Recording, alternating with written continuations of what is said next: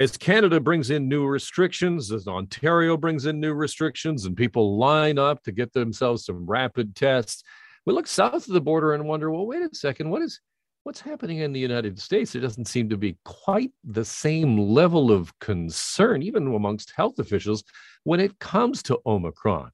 Now, that's not something remarkably new. We have watched the differences between our two countries throughout the course of the pandemic, but to get a better sense of what kind of awareness there is about Omicron and how people are reacting, I'm pleased to welcome to the program Tim Reckwarth, who is a lecturer in science and writing at NYU and also a contributing writer at Slate. Welcome, Tim. Thanks for having me. I was so interested in that piece that you've recently written about the divide between urban and rural America, and wouldn't call it COVID denialism, but perhaps just sort of thinking COVID is not such a big deal. Is that the way you see it, as a divide between urban and rural America? So I think there is a divide between urban and rural America as a whole, but I think flattening it into that narrative fits right into the culture wars. There are many people in rural America that are immunocompromised, that are older, that are concerned, that are wearing masks. And there are many people in urban areas that are not taking it so seriously. So I think that it's an important thing to keep in mind, but it's not the full picture. You say culture war. As we have a new variant that is incredibly transmissible and we have to bring in perhaps some new restrictions, is this going to deepen that culture war? You know, COVID has become so politicized that I think, anything is going to deepen the culture war at this point.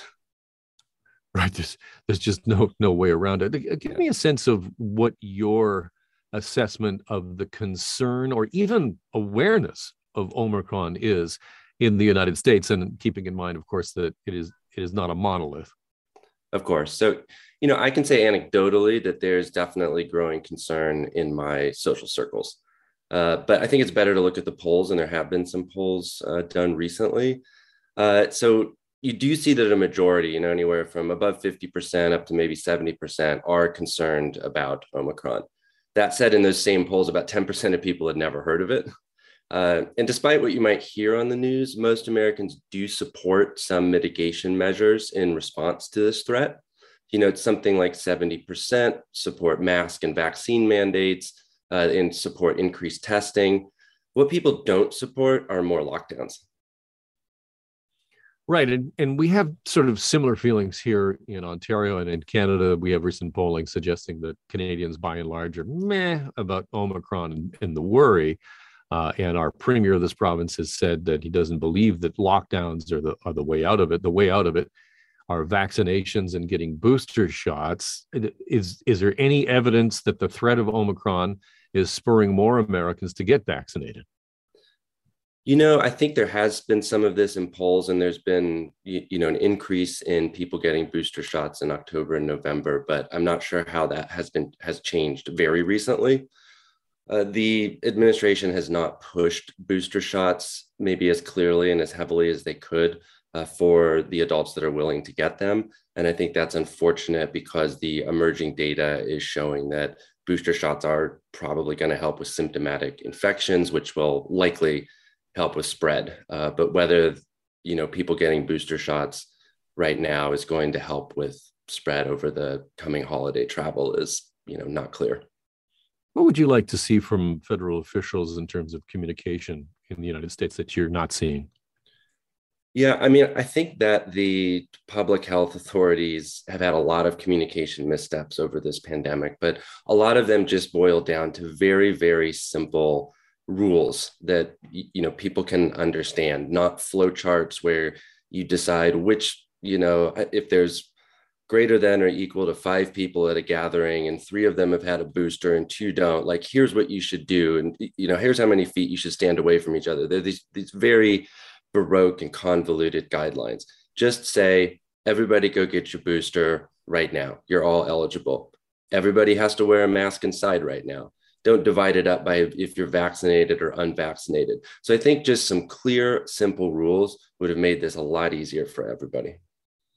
I had a doctor on my radio program yesterday that put it in this sense: it is as transmissible as chicken pox, and that came home to me in a way that I think a lot of the modeling and all the graphs and charts have not. I mean, do we need that kind of plain spoken language?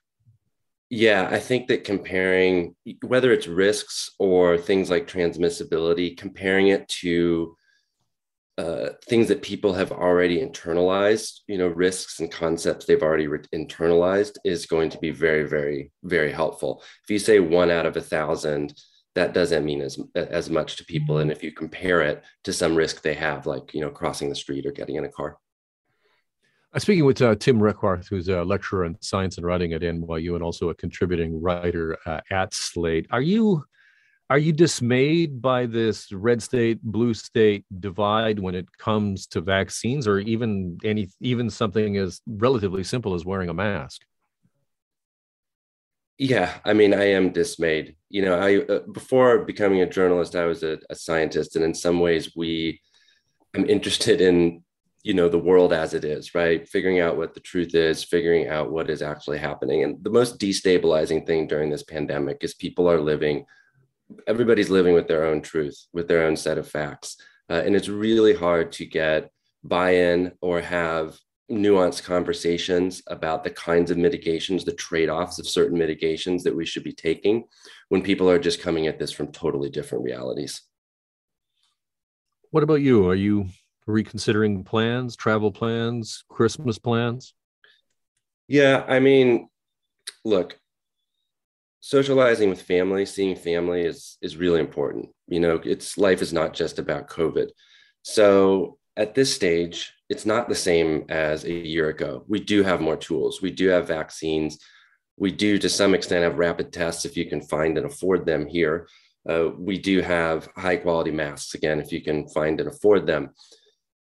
Given that I am in a relatively privileged position and I try to travel responsibly. I'm going to test before and after, we go. We're going to wear high quality masks when we travel. If we are sick, we're going to isolate and cancel plans. We've made sure people have gotten their boosters. So we're going to do what we can to minimize our effect on the community should we get COVID. But I can't say that everybody's going to be doing that. Yeah, I think it's we're in for a couple of months of people kind of squabbling at each other and wondering, have you got your shot? What are you doing? Tim, I appreciate your time today. Please be well. Same to you. Thanks for having me. That is Tim Reckwarth, who is a lecturer in science and writing at NYU and also a contributing writer at Slate. You can read his most recent article, What the Atlantic's COVID Denial Piece Gets Right About Rural America and Vaccines. It is online now.